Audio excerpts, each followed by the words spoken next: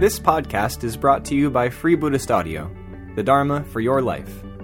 Our work is funded entirely by donations from our generous listeners. If you would like to help us keep this free, make a contribution at freebuddhistaudio.com/donate. Thank you, and happy listening.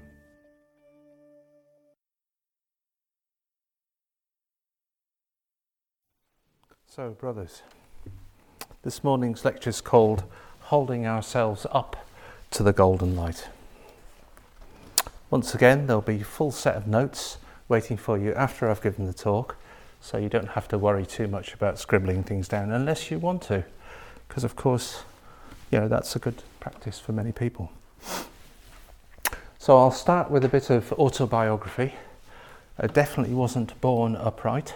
I had to work at it. There's no doubt about it. So I'll give you a little bit of autobiography. I was born in 1959 and my father was a forester, and I grew up in the Lake District near Windermere in Cumbria, beautiful part of the world. But we were quite poor. My mother came from the Irish travelling community, and we lived on a small holding. And when I was 14, my parents got quite a lot of money together. It was a big deal for them to pay for me to go on a school trip. In my community, this was quite a big thing, affording the money for a school trip. Anyway, I don't know how they did it, but they did it. And I went to London for the first time at age 14. And I went on a coach with the school and the teachers and all the rest of it. And the main purpose was to go to the British Museum in London. And it was a very, very big deal for me. And something happened there which was really very, very unexpected. I just thought I wanted to see everything, which of course you can't do in 2 days. But on the second day, there we were in our school uniforms, all running amok amongst all the fascinating objects to look at. And I encountered an enormous standing Amitabha Rupa. You might have seen it. It's been there since 1938. And it's very, very big. It's much bigger than this Rupa, for instance. And there's a whole staircase built right round it. And there and then, standing in my school uniform, I knew I was a Buddhist. It communicated something to me completely directly, straight into my heart. I knew all about this. I knew I'd encountered this before somewhere in my life.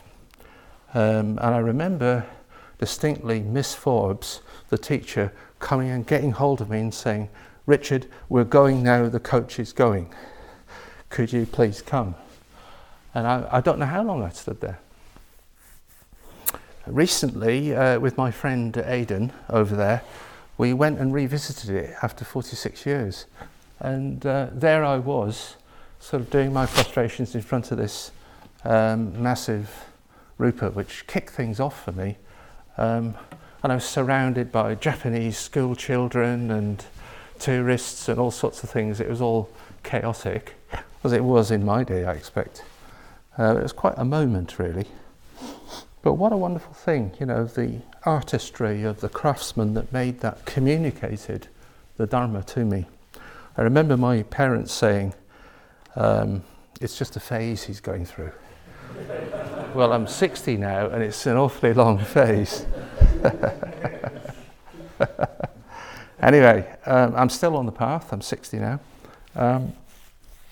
So as you age, you will find, those of you who haven't aged much yet, you'll find that you've got a lot more memories to draw on, a lot more stories to tell, things to entertain people with. I've got a granddaughter now, so I'm kind of looking forward to giving her some of these stories in time.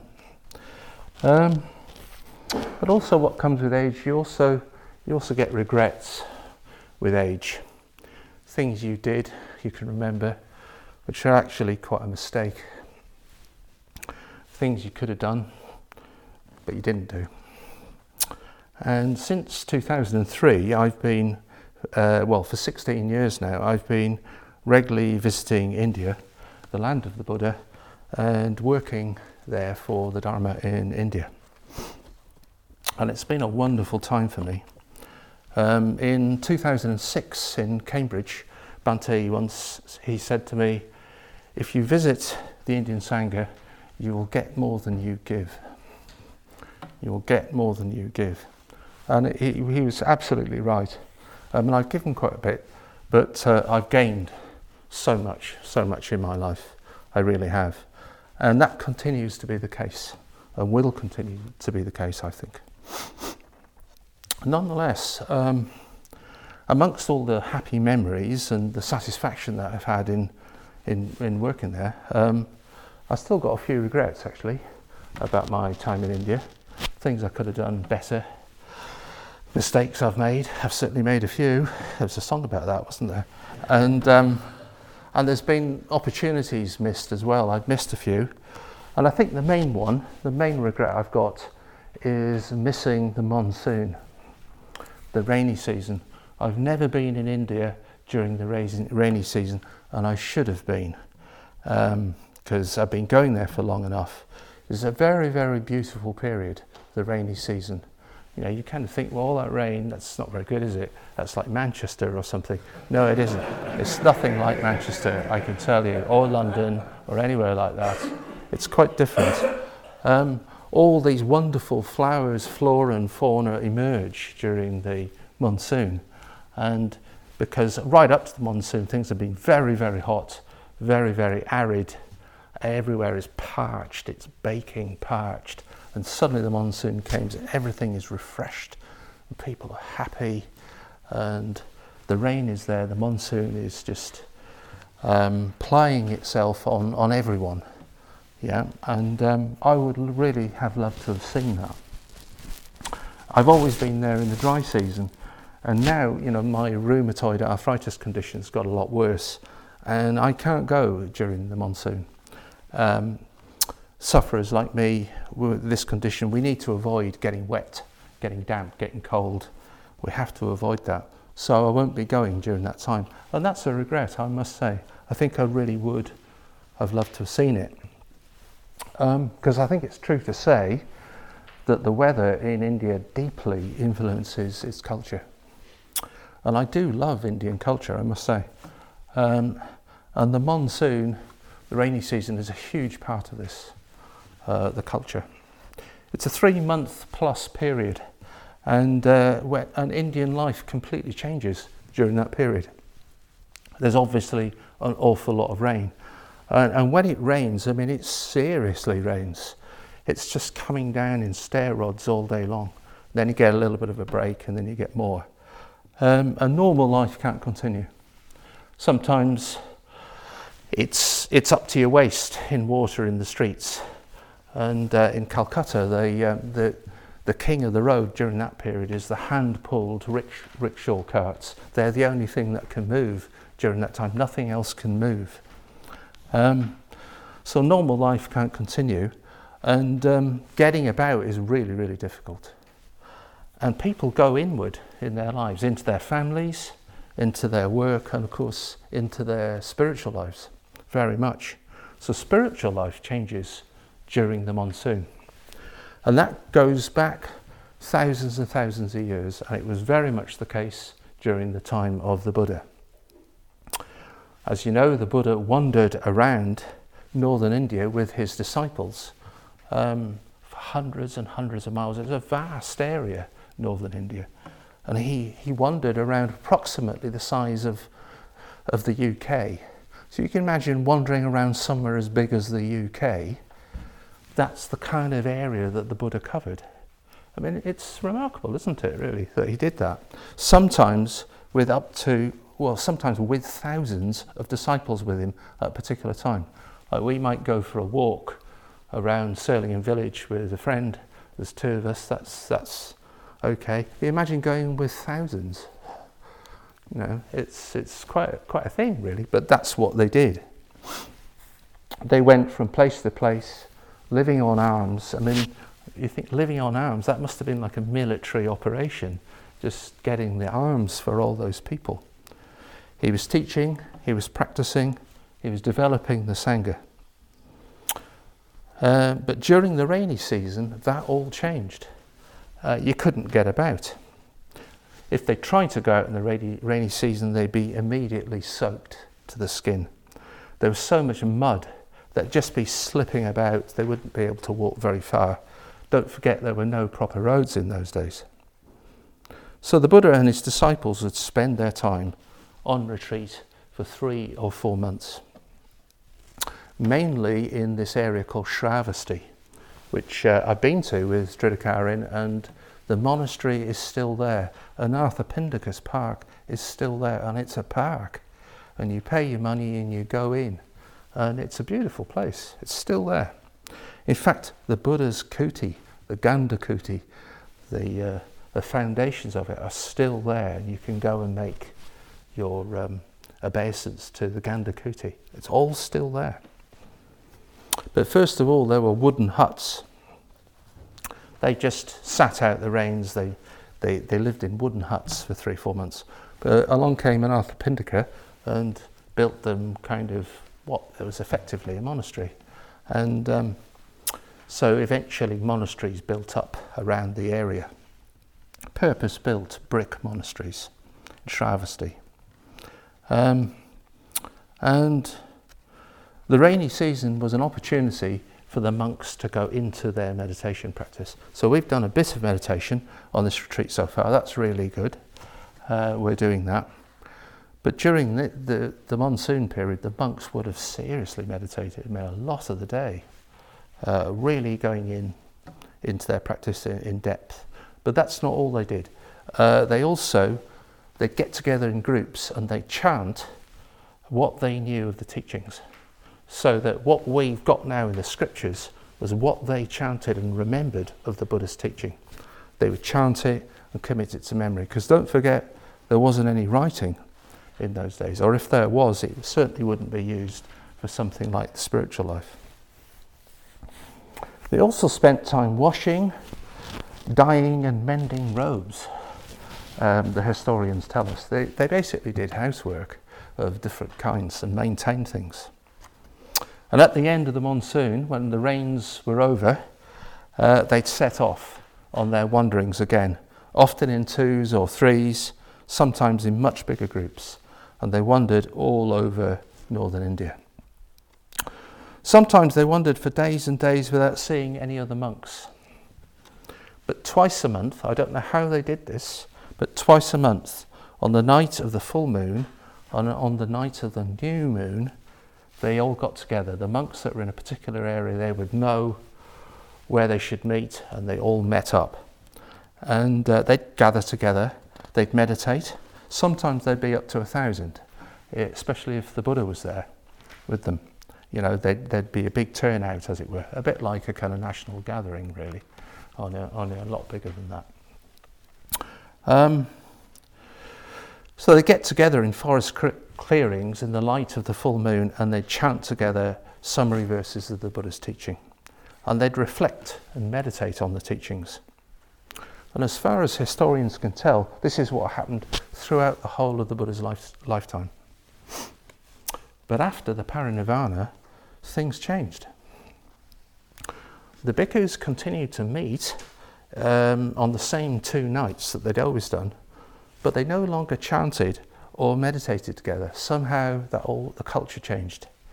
And instead of that, they used to practice confession. The spiritual practice of confession. What they did was they'd get together in 2s.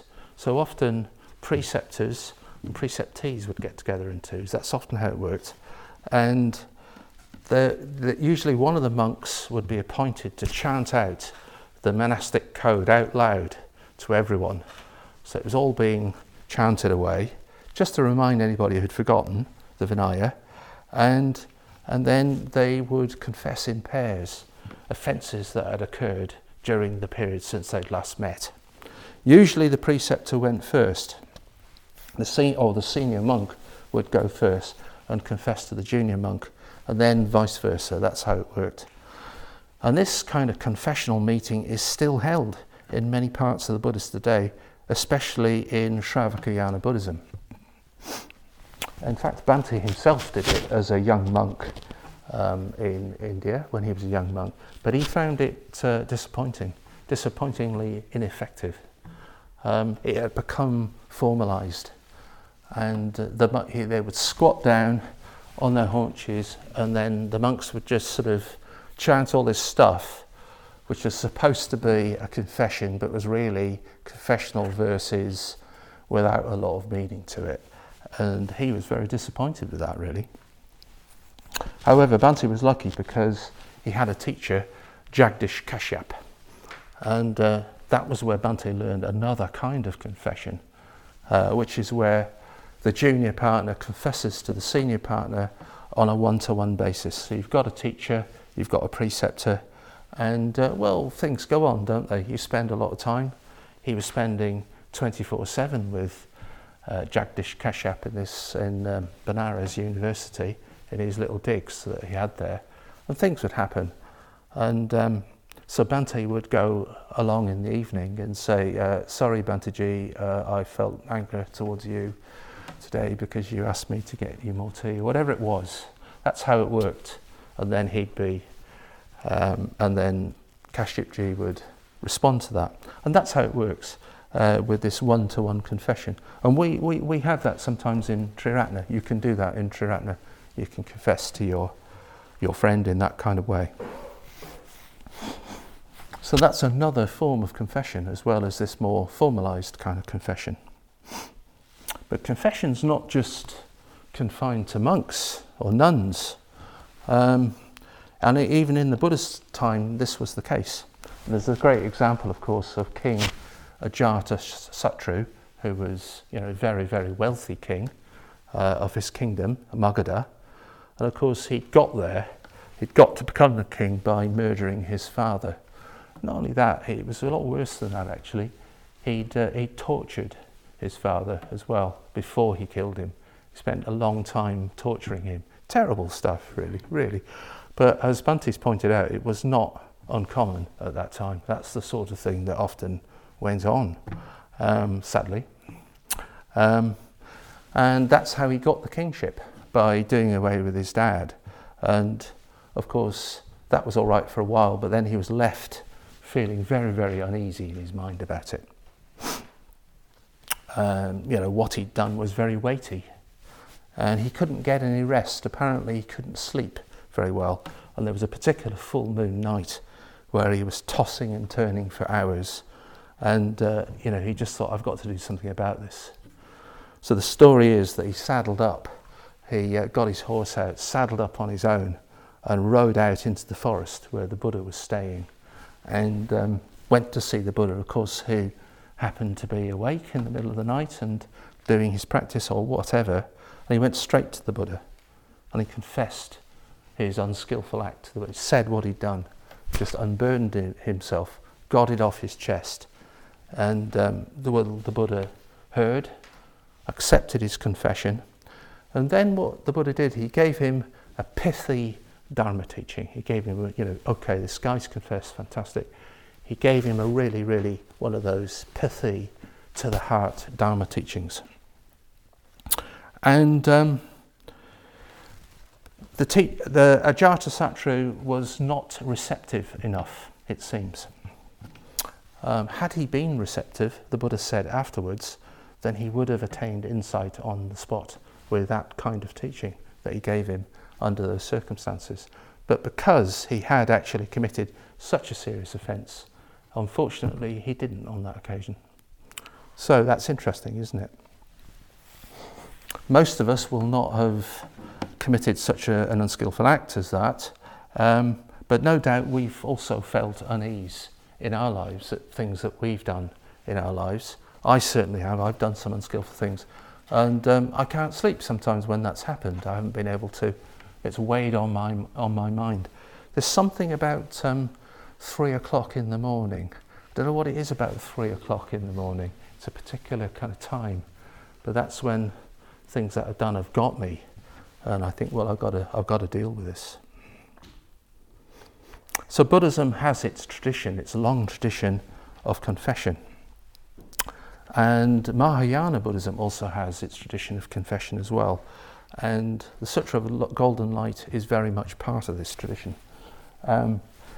Particularly beautiful verses of confession are often chanted as a devotional practice within puja.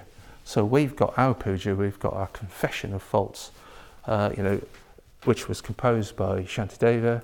So we're carrying on that Mahayana tradition of confession as a devotional verse within puja. And these verses can be particularly beautiful and elaborate. And the verses of the confession section in the Sutra of Golden Light are outstanding in their beauty and comprehensiveness on the subject of confession. So in chapter 3 of the Sutra, these verses are spoken by a golden drum, these verses. So this is the nucleus of the Sutra of Golden Light, the spiritual nucleus that the whole sutra is built around. It's a very beautiful and profound chapter, and it's deeply influenced Triratna culture and practice. So in the last chapter, you might remember, we left Ruchiraketu with his problem of the length of life of the Buddha. And then, of course, his house expanded, his consciousness expanded, he moved on to another level where there wasn't a problem. He saw the Buddha in a different kind of way. Now, in the beginning of chapter 3, entitled The Chapter on Confession, he finds himself asleep. Ruchiraketu has now gone to sleep. But it's not just the ordinary sleep of the tired, the kind of sleep that I got last night. It's not that kind of sleep. It's the sleep of it's the sleep of another level of reality. It's the sleep of spiritual death. And during that sleep, he had a dream. He had another one of those dreams. And after that dream was over, he awoke and he sought out the Buddha who was dwelling on Mount Grudrakutu. And after he'd made his respectful gestures, he sat down at one side, the sutra tells us, and related the dream to the Buddha. And here's some of what he said to the Buddha. During the night, I dreamed, but was still alert. I saw a drum shredding brilliant golden light everywhere. It shone everywhere like a flaming sun. Shedding its light in the 10 directions, I saw Buddhas everywhere. They were sitting at the feet of jeweled trees on thrones made of lapis lazuli, surrounded by assemblies numbering many hundreds of thousands. I saw someone who looked like a Brahmin beating the drum. While he was striking it, these verses could be heard. By the drum of supreme golden light, may suffering be relieved in the billion worlds, the suffering of the lower states of existence, the suffering of the realm of Yama, and the suffering of poverty in this world. By the sound of this drum, may all misfortune in the world be relieved. May the hearts of living beings everywhere be uninjured, like those of the great fearless sages who have pacified their fear. May sentient beings become oceans of good qualities, attaining the good qualities of samadhi and of the 7 factors of awakening, just like the great sages who knew everything about samsara and who attained every good and noble quality. By the sound of this drum, may all beings have the voice of Brahma. May they obtain the ultimate and highest awakening of Buddhahood and set the wheel of the pure Dharma in motion. So this is how the whole extraordinary chapter 3 on confession starts off. It starts with Ruchiraketu dreaming of a Brahmin beating a drum of supreme golden light with verses of confession and devotion to and worship of the Buddha pouring out of the golden drum. Boom, boom, boom, coming from the golden drum. We can't know why Ruchiraketu dreams of a drum. After all, we're dealing with a dream. and so we don't know why it's a drum. One of the Buddhas is Dandubishra, whose name means Lord of the Drum. And the Buddha himself proclaimed he would beat the drum of the deathless, the drum of nirvana, the drum of the absolute. So like all true symbols, a drum will have lots and lots of meanings. So here's a little story for you. As I said before, I've been reading this sutra daily for 33 years. Whenever I read this passage about the Brahmin beating the drum, for most of that time, for some strange reason, I've always seen it, my imagination sees the drum as a little snare drum, a tiny little snare drum. And I don't know why that's happened, really. And I had a bit of a shock, really, because for some reason I thought it was like Drake's drum, the historical drum that Sir Francis Drake is supposed to start beating whenever England is in danger from the Armada or the French or the Dutch or whoever it was. This drum is said to start beating. It does exist, this drum. I believe it's in Westminster Abbey now, but I saw a replica of it a few years ago in Buckland Abbey in Devon, which was Drake's country seat. I saw a replica of it. And I thought, is that it? Is that all it is? That little squidgy little, what? That's pathetic. And since then, my unconscious seems to have completely changed that and replaced it with an enormous Japanese, one of those really big Japanese drums. And I think that's more appropriate, actually. And in fact, Bhante himself says that in the seminar. He thinks we should see it in terms of an enormous suspended kettle drum, the Japanese type variety, the ones where they go boom, boom, boom, it's in Zen Buddhism, they often use them, don't they, as part of rituals, but also to call the monks to the Zendo. It's not like a little school bell like we've sort of got here. They've got a really big drum with some beefy bloke really kind of hitting it, and giving it everything. Well, I think that's probably how we really need to see the drum in the Sutra of Golden Light. So the drum is the absolute, the truth, ultimate reality. It's circular in shape, representing perfection. And it's made of gold, and it radiates golden light everywhere. Gold is the colour of incorruptibility, immortality and eternity. The drum is also the Buddha, the historical Buddha who proclaims the Dharma. It's also the eternal Buddha of the Mahayana, who is the sun of the spiritual universe.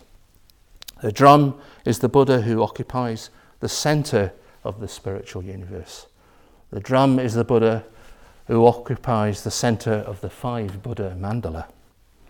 The drum is also Rudraketu, who is in the process of being completely transformed. The drum is also the sun, with all its rich solar imagery of ancient Indian times. And finally, the drum is the Sutra of Golden Light itself, Suvarna Bharshottama, especially the nucleus of the sutra, the verses of confession. So there are other symbols in Rudraketu's dream. There are actually too many to go into here. You could do a month of retreats on the symbolism of the Sutra of Golden Light, but we've got this amount of time. One of the symbols is the Brahmin beating the drum. And Brahmin, in this context, don't think Hindu, upper caste person, don't think that. Brahmin was the original name of an ancient Indian priest or shaman of the invading Aryan tribes. And he's timeless. He's actually a timeless character, which suggests that the dream is outside of time. It's not occurring in time, which I think we already knew. But the important thing about it is he's actually doing something. He's actually lifting up the hammer, wielding it, and whacking the drum with it. He's a spiritual devotee taking the initiative. He gathers his strength, lifts the hammer, and he strikes. He beats on the absolute. And there's a response. The drum speaks. Reality speaks. The confessional verses come forth in a blaze of golden light. As the verses pour forth, they can be divided into 10 sections. I'm just going to take my jumper off for this. It's getting a bit warm here, all this beating of drums. So verses come forth as he beats them. Oh, yeah, thanks. Okay. Quite know where I put that now. Put that down. Sorry, just talk amongst yourselves for a minute if you want to. There we go. So the verses that pour forth as he beats the drum are firstly a prayer for the complete transformation of self and world. Secondly, the drum is speaking as Rudraketu himself, who's taking the Bodhisattva vow. Thirdly, there's a lengthy confession of faults. Fourthly, a promise to worship the Buddhas in the 10 directions. Fifthly, a second confession of faults. Sixthly, a rejoicing in merits of all beings who perform skillful actions. Seventhly, another very good short confession of faults. Eighthly, in praise of the Bodhisattvas, very much in solar imagery. And ninthly, more aspirations, good wishes, and rejoicing in merits. Tenthly, it describes the advantages of worshipping the Buddha by means of these verses of confession. So what does all this mean? What we really have here, Bhante suggests, is a rudimentary but very beautiful sevenfold puja. That's what we have. We have a sevenfold puja there. So chapter 3 of the Sutra Golden Light is in a way the king of confessional verses. Yeah, it's the best. It's really profoundly influenced confessional practice within Triratna. That's where it all comes from. It's beautiful, eloquent, and very, very thorough and effective. And to be able to confess this deeply and effectively within the context of the Golden Light is to really get to the heart of the Bodhisattva ideal. So that's what happened in Rudraketu's case. He's made himself receptive to the Golden Light so that Golden Light begins to work through him. He becomes a real Bodhisattva. A real Bodhisattva practices the 6 perfections: generosity, ethics, patience, energy, meditation, and wisdom. And he works on himself and he does his best to influence others. Unfortunately, in doing this, he encounters obstacles within himself. He becomes aware of his many weaknesses and faults, unskillful tendencies. What can a Bodhisattva do under those circumstances? Well, he can confess his faults and purify himself. In Rudraketu's case, it takes the form of the confessional verses in chapter 3. In our own case, we have that verse in the puja, taken from Shantideva's Bodhicharyavatara. The evil that I've heaped up through my ignorance and foolishness, evil in the world of everyday experience, as well as evil in understanding and intelligence, all that I acknowledge to the protectors. Standing before them, with hands raised in reverence and terrified of suffering, I pay salutations again and again. May the leaders receive this kindly, just as it is with its many faults. What is not good, O protectors, I shall not do again. One of the challenges to practicing puja is that your mind goes on to autopilot. So that might have just happened to you then. As soon as I started chanting, reciting the confessional verse there, you might have just, oh yeah, that's the one in the puja, isn't it? I know that really well. And I do this myself. But it's really good in puja sometimes when you really know something really well to have a really good look at it you may not have really ever reflected on it, really taken it in and what it really is. It's a wonderful practice in itself in the sevenfold puja, and we do it every night on retreat. It's a wonderful thing. I think I can remember the exact place and time that I first participated in a sevenfold puja in Sri Ratna. It was in Dis Health Centre on January the 10th, 1984. And it was led by Subhuti, who was leading a little Triratna group in Dis Health Centre at the time, which is where I was going. And I used to get a train from Ipswich to Dis Health Centre because there was no classes in Ipswich at all. And it just turned 1984, and everybody was talking about George Orwell in 1984. And George Orwell was everywhere in the media. There was no internet then, but there was still media. And some of you might find that hard to believe, but there was. And it was everywhere. I remember my wife at the time, I remember saying to her, whenever I went to Padmaloka, I used to say to her, I'm going to visit the Ministry of Truth. It was our little joke, the Ministry of Truth. Anyway, I loved the puja. So this was the first sevenfold puja. I'd only done the threefold puja before then. But when we got to the confessional verses, confessional faults, and I heard this word evil, as soon as I heard that word evil, I thought, oh no, oh God, no. Not all that guilt stuff again, oh no. And it took me right back to Sunday school, where we had a fundamentalist Christian minister who was really, really good on guilt. I grew up in the Church of England, which I thought was really, really hard stuff, really. But I've since come to realise it was incredibly mild, actually. But I had a lot of difficulty with the Church of England. I had to go. My parents insisted I went to church on Sunday. So I was a choir boy. I was in the choir. I sang. And I only really joined because Miss Forbes was leading it. And, I had a bit of a thing about Miss Forbes. But I've confessed that years ago. And I even got confirmed by the Bishop of Carlisle, whose name was Cyril. I do know that. I don't know how I know it. We retain this useless information, don't we? And I went to church every Sunday. We went to church as a family, and I grew to hate it. I particularly hated the Bible, and especially the Old Testament, with all its guilt-trip language and how all evil and sinful we all were. And then when I got to the age of 13, I rebelled.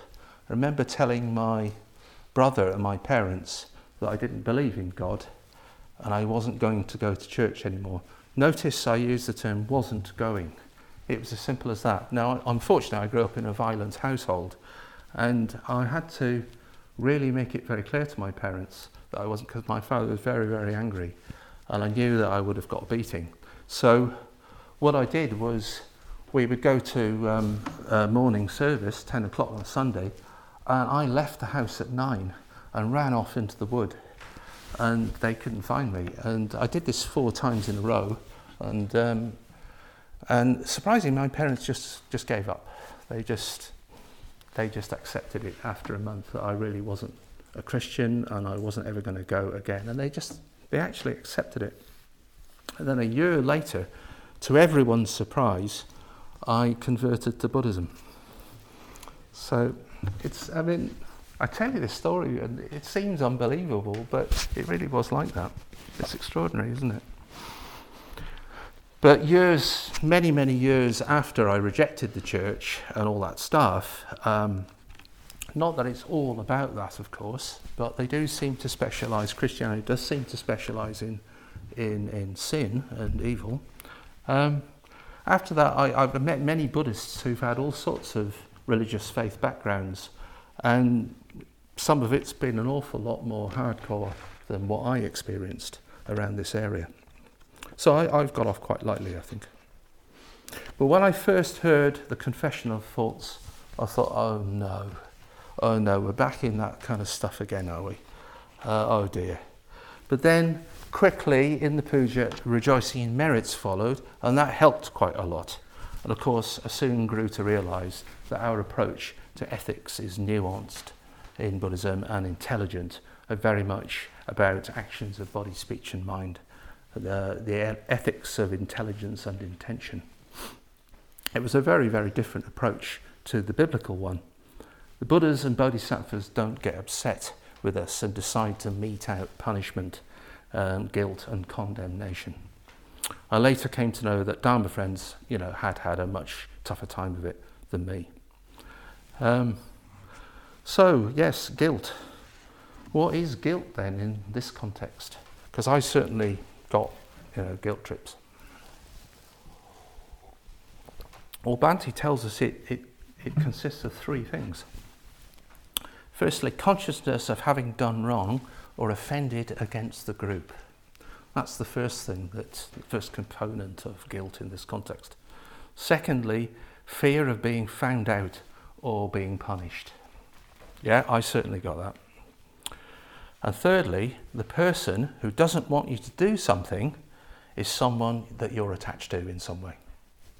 Yeah, so I had all those three going on in my life. So no wonder I rebelled. But that is not at all what confession is about in Buddhism. I will repeat that.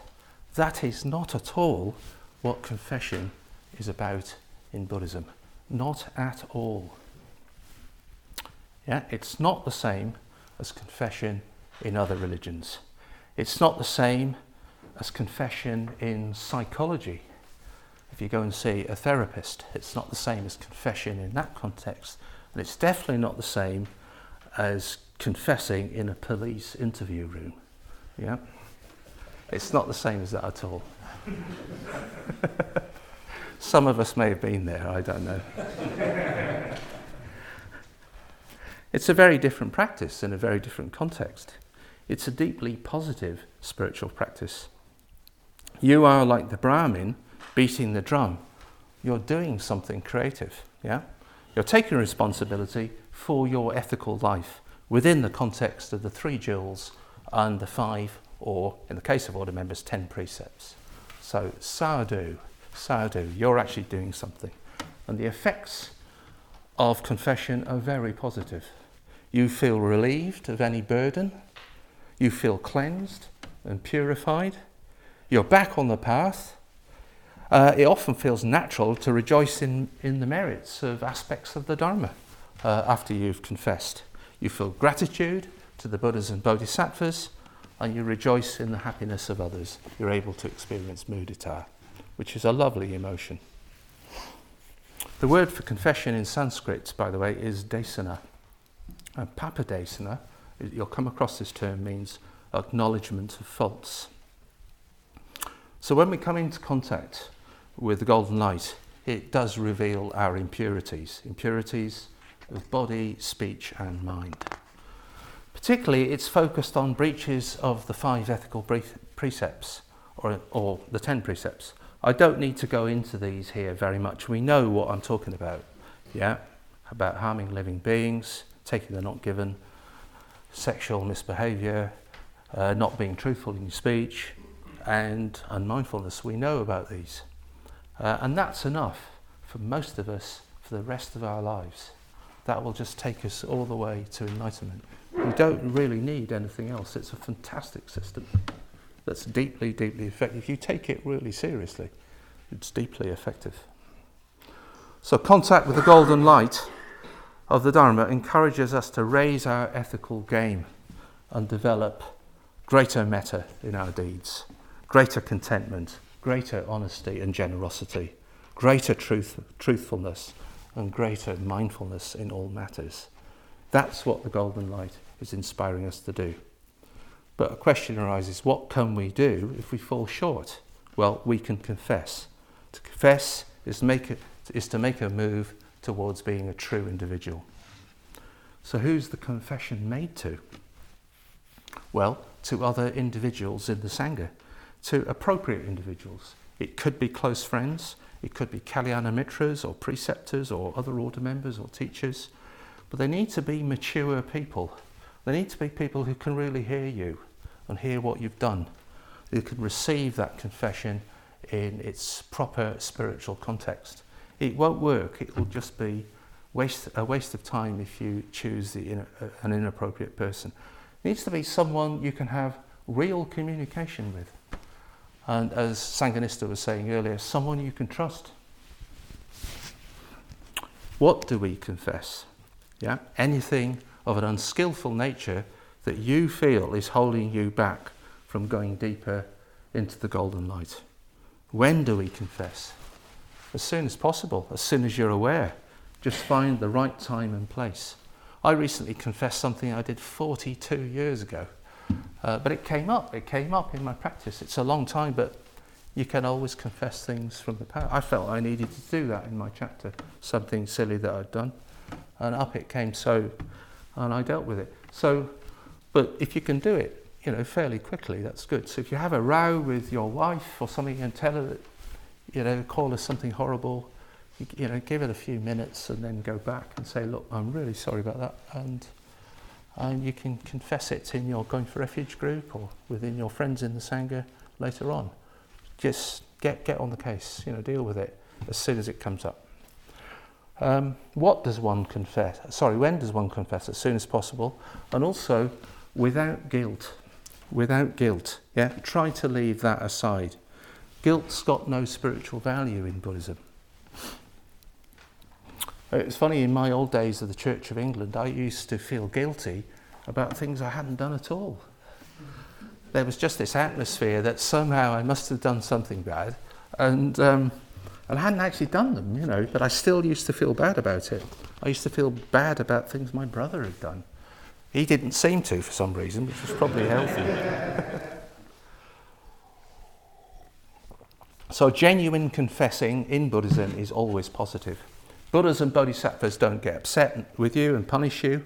However, you do suffer the karmic consequences of what you've done. We can't avoid that. So in the case of Ajatasattu, he had actually killed his father.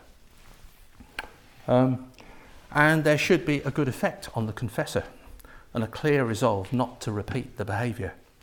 And the bodhisattva, Vajrasattva, is really a Buddha, actually, of primordial purity.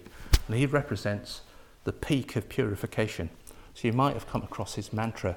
And there's this 100-syllable mantra.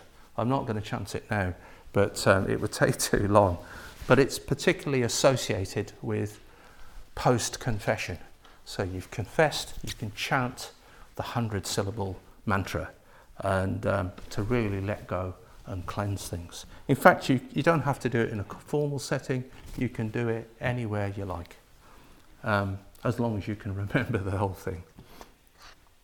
So what's the difference between guilt and remorse? Guilt is negative and remorse, this Buddhist word, is positive, you might ask, because they can seem quite similar.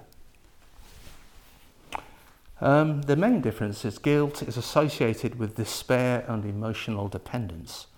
It's an unskillful emotion that feels bad. Yeah, it's actually not a good emotion at all, and it feels bad. You need the love and approval of others, so that just complicates everything. And this state often arises out of when individuals feel unworthy, which is a very sad condition, but probably very common. And that's where your Metta-bhavana comes in, on your first stage of the Metta-bhavana, on your friendships within the Sangha. Remorse is quite different. Remorse also feels unpleasant. It definitely feels unpleasant, but it's actually very positive. So it's an example of a positive mental state that doesn't feel very nice, but it is still very positive. And it's associated with not living up to your best intentions, your ideals, what you really want to do. You've let yourself down in some way, and you see that. You see the effect of that. So there's two terms associated with remorse. The first one is hri. Hri, you'll come across this term, which means shame. And that's self-regarding. So hri is self-regarding. So you've let yourself down, you've seen that, you've kicked that dog, you've you've used bad language, you've become very reactive, whatever it is, and you think, oh no. No one saw what I did, but I know I've done it and I don't feel good about it. So that's the first term. The second term is apatrapia, which is other regarding. So you still feel shame, decorum around that, but it's associated with you've let other people down. You've let the Sangha down. Your reputation within the Sangha is you've become untrustworthy, or it's shame in association with others. So they're actually positive mental states, but they don't feel very good. So that's kind of interesting to go. Perhaps they could be areas that we could talk about in the study this afternoon. It's interesting that Lama Govinda, who was a friend of Bhante's and a great Buddhist teacher, he associates Kri and apatrapia with the Buddha Amitabha, the Buddha of boundless light and love. So it's very interesting that kind of connection. He said that's very much Amitabha's realm. So feeling unworthy is an all too common experience for people when they haven't got a foundation of metta in their lives. So that's why we work so strongly with metta bhavana and mindfulness of breathing, with shamatha meditations at this early stage of our spiritual lives, and right the way through the whole of our spiritual life to the end of the path. We'll be using those practices because they're so important.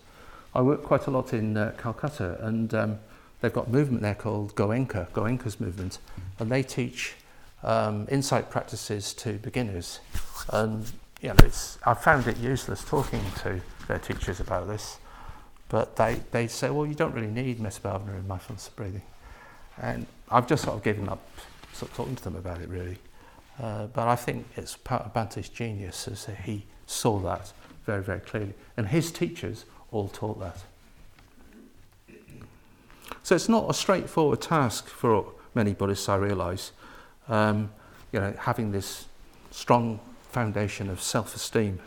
But all the activities and all the conditions in Triratna are there present for you to develop that in your life.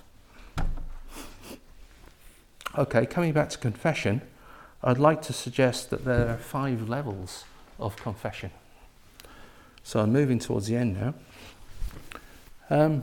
The first level of confession I'd call the ethnic or cultural confession. So I think this is kind of really, we're talking about politeness here. So that's where it's like, I'm sorry if Madam is upset at the service that you've received in this retail establishment, and we shall hope to rectify the situation as soon as possible. Yeah, that's kind of ethnic confession, really. That's where you say, okay, there's been a problem, we'll try and put it right for you. But it's not very deep. There isn't much behind it. The second level is what you might call provisional confession. And that's where you acknowledge, okay, I've definitely upset this person. I've hurt them or caused them some harm in some way. Okay. And so you at least you see it. You're willing to see that you've got things a bit wrong and you've acted unskillfully. But there's no apology and there's no remorse. And I think a brilliant example of this was Prime Minister David Cameron visiting the site of the Amritsar massacre in Amritsar, the Jallianwala Bagh massacre, which happened 100 years ago, and where 400 innocent adults and 41 children were mowed down under the machine gun fire of the infamous General Dyer. And the incident so shocked the Asian Nobel laureate Rabindranath Tagore at the time that he returned his knighthood to King George V. It was truly shameful what the British did at that time, for no real reason. It was a peaceful demonstration. And David Cameron went there a few years ago, and he sort of said, yes, it's terrible, isn't it, and all that. But there was no apology or confession or a real acknowledgement of what the British Raj had done at that time. And that's what we call the level of provisional confession. You acknowledge, yeah, okay, something's gone on here. I can see you're upset, but that's as far as it goes. Effective confession is the next level, and that's, well, effective. That's what hopefully regularly goes on in going for refuge groups, in chapter meetings, between preceptees and preceptors, and with close spiritual friends. The confession is general, and the apology is specific, and that's where you follow through, is the apology. So making a confession itself is a good start, but you've got to apologise and follow through and say, look, I want to make this right with you. The fourth level is real confession, and that really means insight. It means irreversibility, it means stream entry. It means that it would be simply impossible for you to knowingly act unskillfully. And if you did and you knew it, you'd immediately want to put it right straight away. It'd be impossible for you to just brush it off. You just couldn't do it. It wouldn't be in your nature. You don't just take responsibility for your intention, you take responsibility for the results as well. You know, you're really, really following through with your ethical behaviour with real confessions. That's probably insight. And the fifth level is absolute confession, which of course would be enlightenment, and we can't really say very much about that. So all this talk, reflection and practice of confession is inspired by many Buddhists by chapter 3 of the Sutra of Golden Light, and we shall hear some of that from our excellent translation from Sridharpa tonight. And the chapter is pointing up a really valuable spiritual practice, which is actually an essential practice, together with all the other excellent practices that we do in Triratna. It purifies us, helps us to be individuals, and helps us to move forward in the Dharma, in our knowledge of ourselves and our deepening of our practice. Having said all that good stuff, I'd like to add in a final point which is quite nuanced and a little bit from the left field even. What I've said is all standard stuff and good stuff, but I'd just like to sort of throw something a little bit different in right at the end here. When the golden light enters us, we're transformed, and our areas that hold us back get revealed. Okay, so far so good. Well, my point is that in our spiritual lives, and hopefully they'll be the whole of our lives, sometimes unwittingly perhaps, we just get things wrong. We make mistakes, we goof up, yeah. We get taken over by enthusiasm. We go off on one, as it said. Yeah, we get hold of the wrong end of the stick. In my involvement in Triratna, which is, you know, a long time now, 30 odd years, 37 years or something, there's always been fashions, there's always been trends, there's always been some new thing that's coming in which everyone is into. There's a book or a particular practice. We have all these fads, don't we, in Triratna? They're always washing through, from shamanic journeying through to, I don't know, what's the current one? What is the latest? I don't know what it is. Anyway, whatever. There's always something, isn't there? Sorry? 10 what? Oh, right, okay.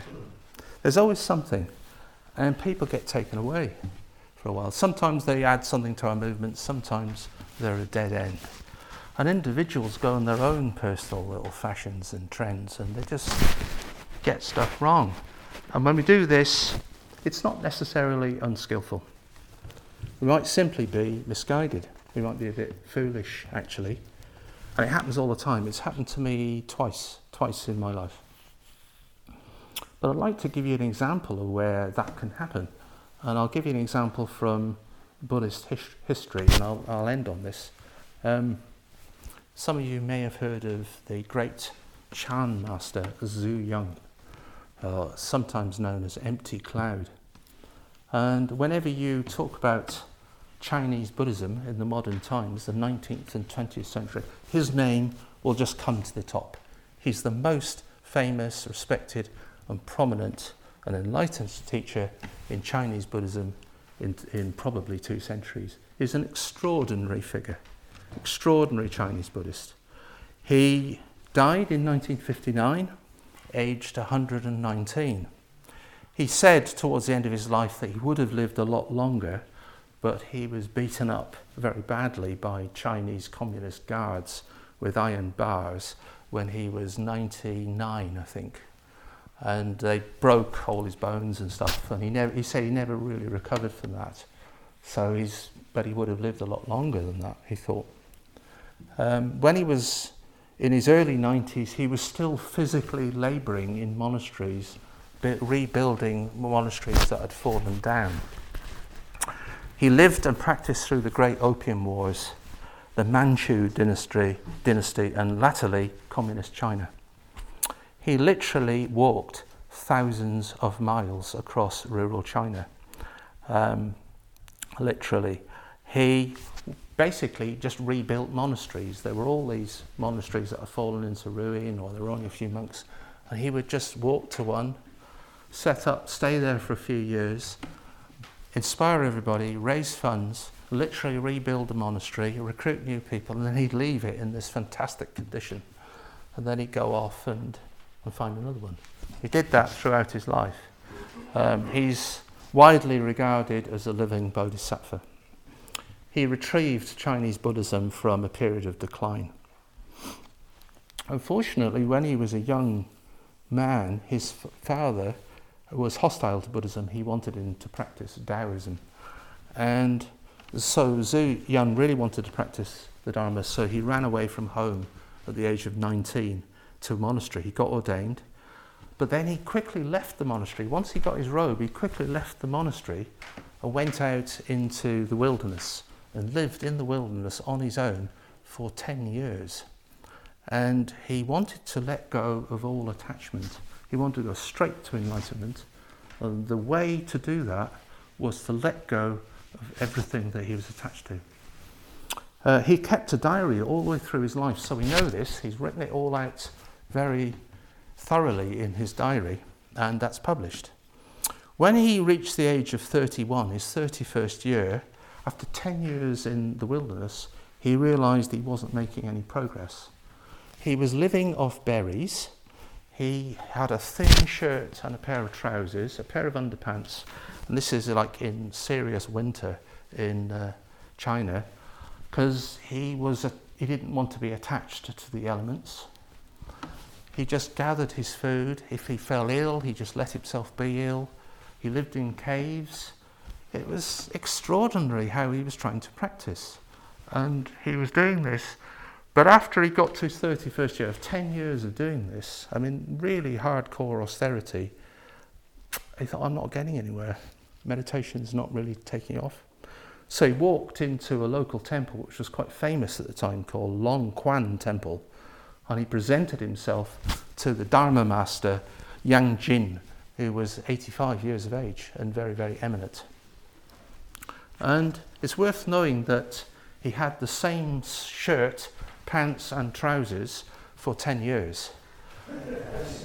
By that time, the shirt was still on his back, but not only just about. But his trousers had completely gone, and his underpants, whatever they wore then, had also gone. So imagine the spectacle of a guy walking into a temple with no pants on, completely naked from the bottom downwards like this. And this is what the account tells us. And so he was asking to see Dharma Master, and they sort of looked at him and said, all right. So he sat him down, brought him some tea, and he said, look, who are you? Are you a monk? Are you a layperson? Oh, I'm a monk. And he looked at him and said, why are you in this condition? Why are you like this? Look at the state of you. Why are you like this? What's your practice?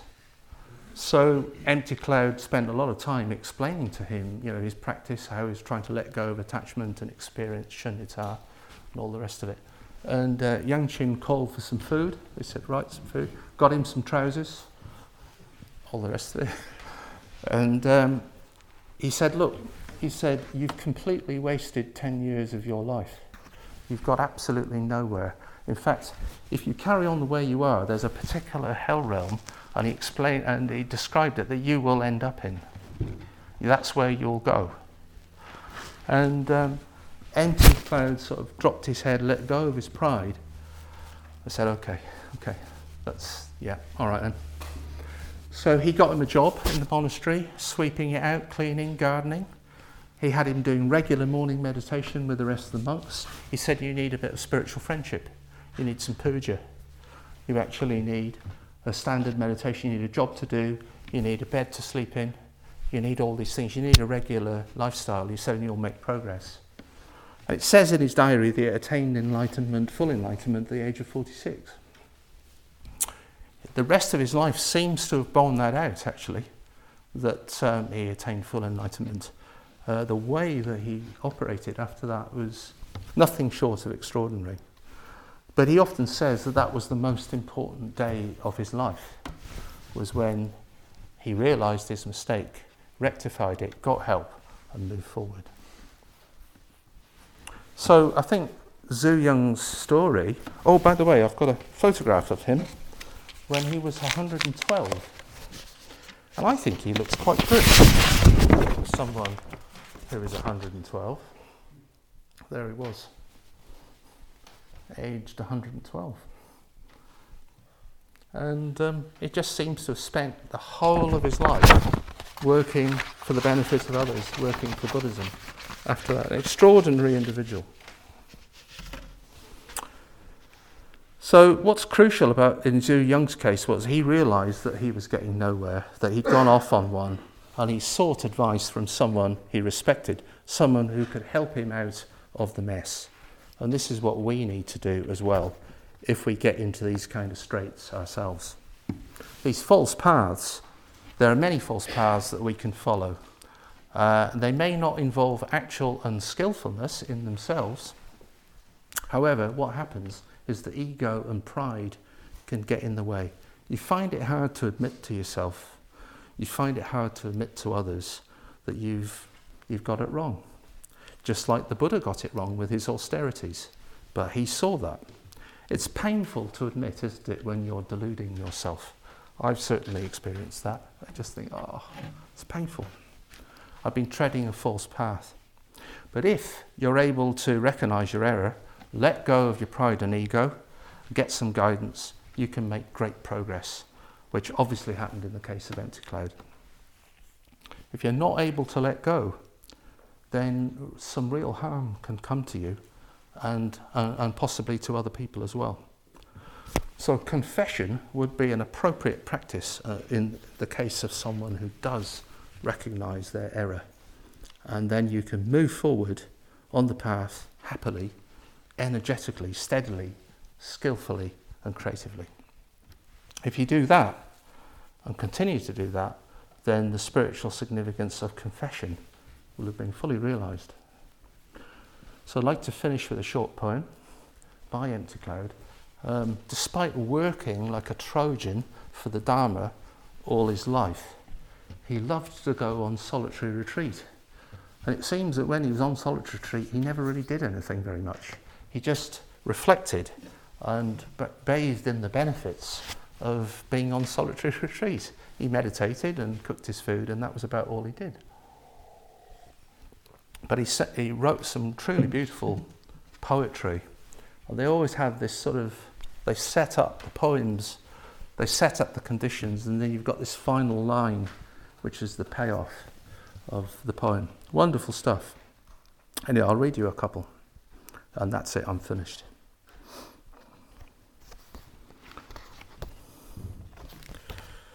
Here we go. This is from 6 Poems on Mountain Life.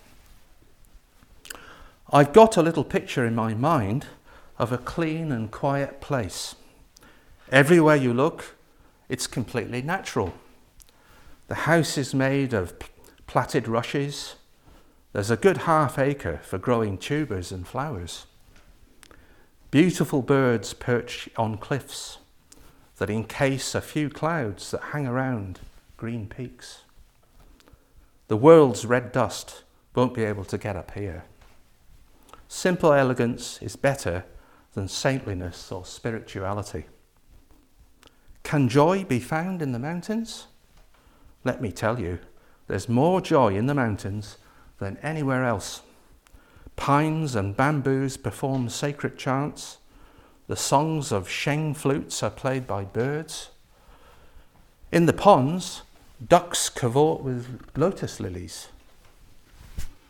This escape from the ordinary world, month by month, year by year, eliminates the hindrances to enlightenment.